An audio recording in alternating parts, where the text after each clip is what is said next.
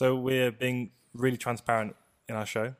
So I'm going to ask you... By the way, I don't like that lead into that question. It's quite scary. Okay, maybe it was a tad sinister, but it usually is a sign of a good question coming your way. Hi there everybody, Martin here, and welcome to episode 16 of the Startup Diary, where in today's episode, we're going to be talking about seed funding. We've touched on this slightly last episode, but because it was such a massive point of conflict for Adam, I asked him again, why did he stop consulting? The reason I stopped consulting is it comes down to focus. If you're doing consultancy, then you have multiple bosses. Yep. And that time was being taken away from the bigger business that I wanted to build. The purpose I did consulting was to bring revenue to build the business, not to become a consultant for the rest of my life. So I needed to put a stop to it. With that covered, I wanted to know a little bit more about the seed funding process itself and dig into what it really entails. It's a term that gets bandied about very readily in startup circles, so for my own clarity and for our listeners, let's see what Adam had to say of his experience, why he decided to take on seed funding when he did, and even how much we raised at the time. For anyone that wants to know about how funding works, just some kind of a quick overview, is you tend to go through different funding stages. That's why you'll hear A rounds, B rounds, C rounds, but it starts off with seed funding. That's the initial investment that goes into a company.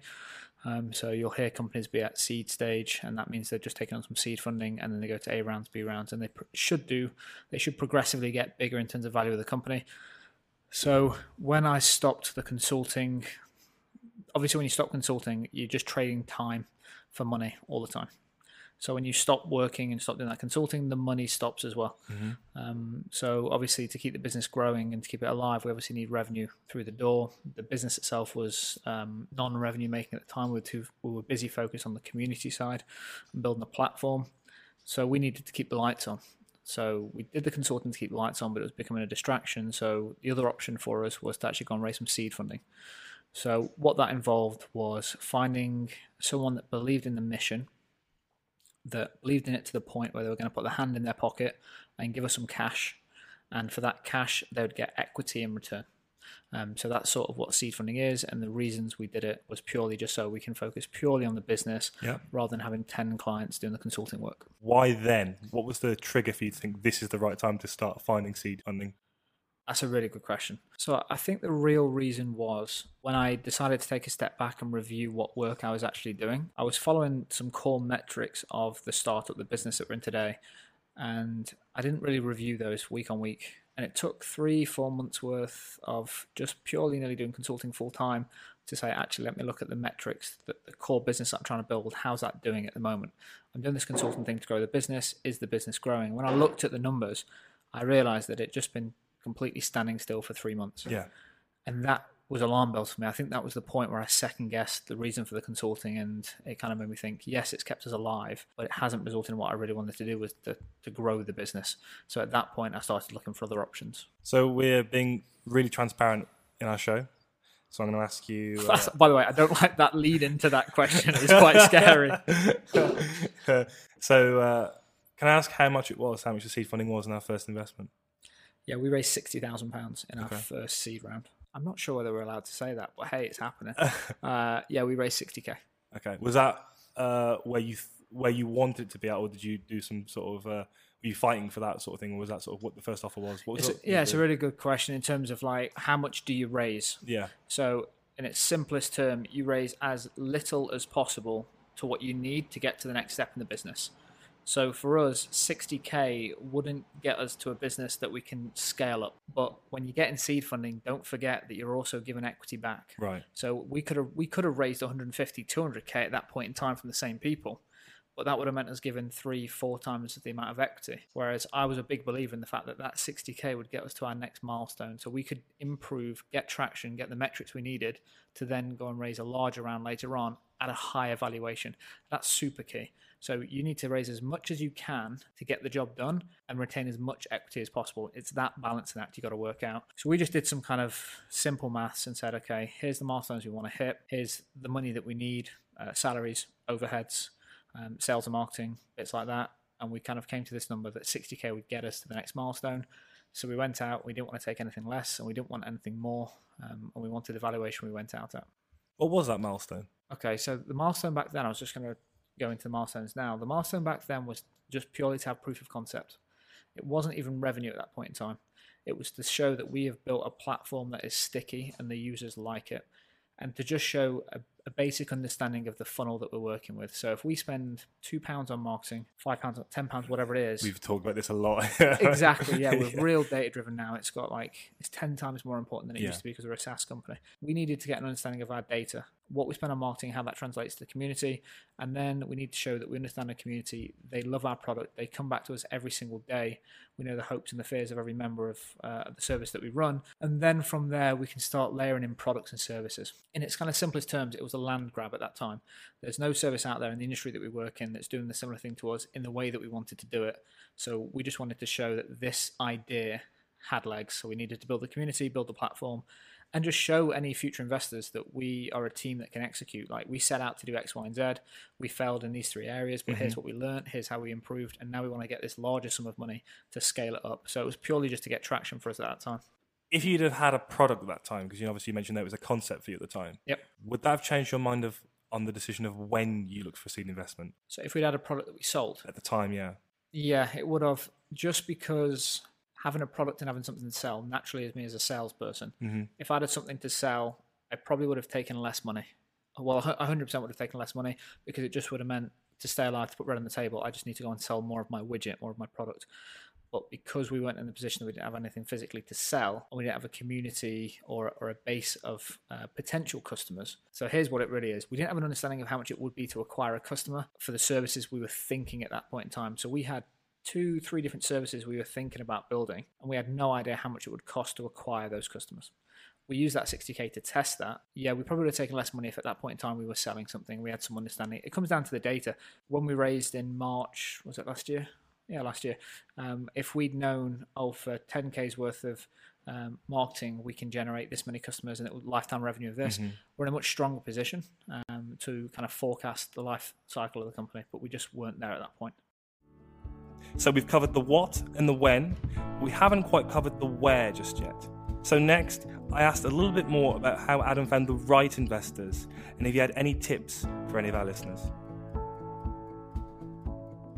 Yeah, it was actually an interesting one. So during the consultancy work that I was doing, I did speak about the fact that these guys and gals that I was working with, I actually wanted to do future work with because it was in the same industry. Yeah. And I spent a lot of time just working very closely, because the weird things happen as a consultant. You actually get access to people fairly senior in the company. As soon as you get a tag as a consultant, regardless of your age, I mean, I was 24 years old and being brought into as a consultant role for some of the largest merchants and manufacturers in the country. And you get to sit with the sales director, you get to sit with the MD, and you get to learn from these guys as well, ask them the questions and do your job. And it just happened through networking with people in the industry, where you get to know them, you go out for meals, you go out for drinks, and then you find some people that you can trust and open up to, and you think, I'm thinking about stopping this, I do this thing on the side. And it just happened from just pure coincidence that one guy knew another guy who introduced me to another guy. And then I learned about seed funding.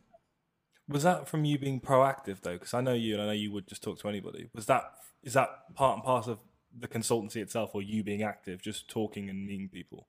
It was partly planned in terms of I wanted my consultancy to step into the bigger business. Yeah. So I wasn't pitching on the investment that I was looking for, but I was always talking to people about the service that we run to just raise awareness of it. So it wasn't fresh on their radar in 12 months' time when I actually wanted to sell them something that we do now.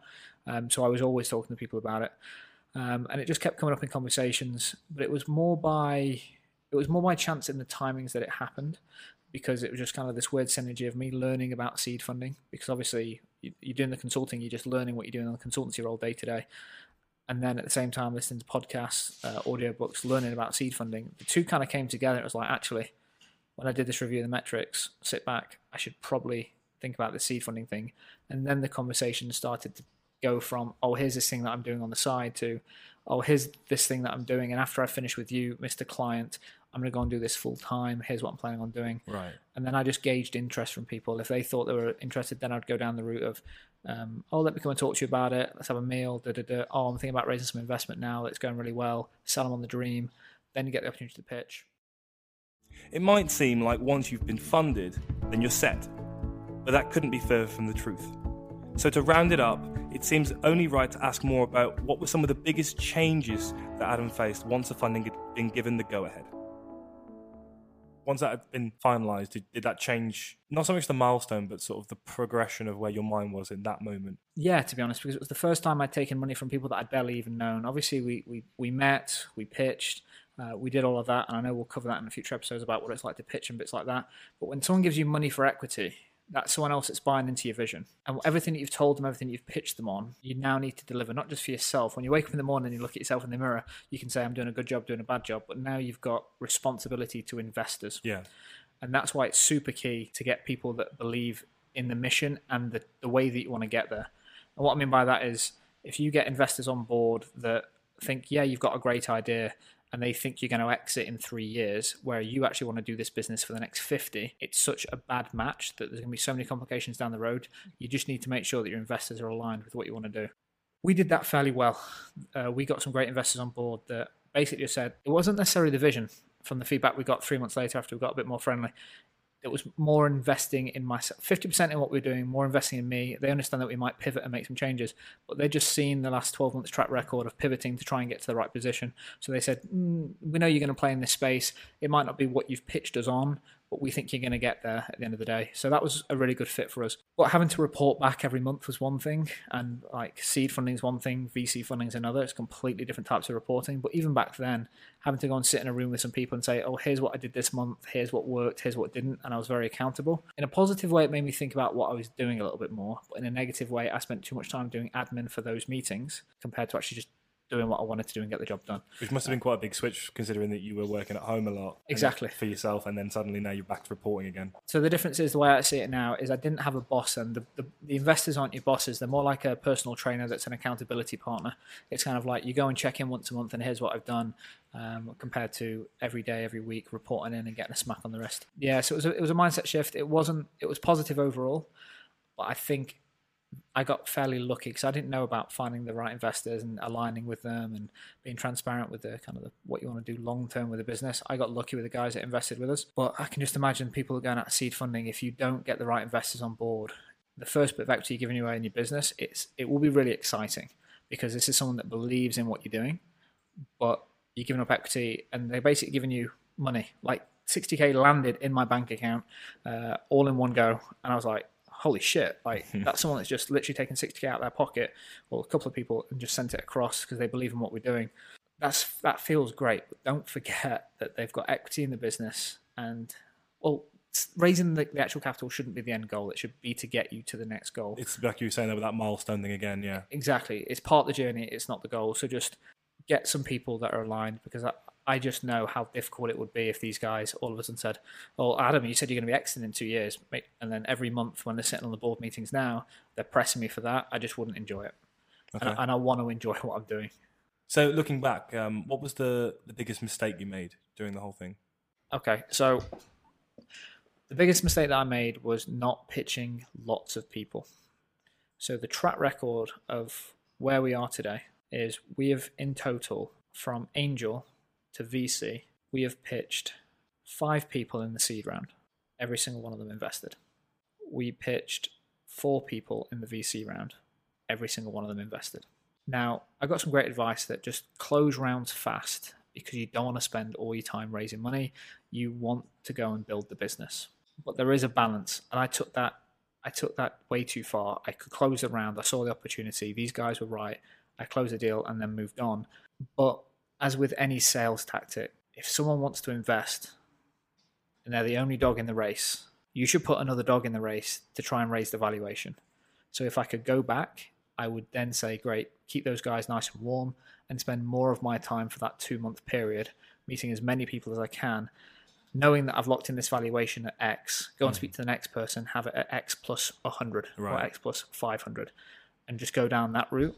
The biggest mistake I made was closing deals before bringing as many people into the race as possible. And that's true with the seed round. It's half true with the VC round, but we'll get into that in a future show. But the biggest mistake I made on the seed round, because that's what we're talking about, was not putting more dogs in the race. Seed funding can be a huge part of a startup. It certainly was for us. So we hope you've enjoyed this week's episode. And as always, thank you very much for listening. And we hope you'll join us next time on the Startup Diary.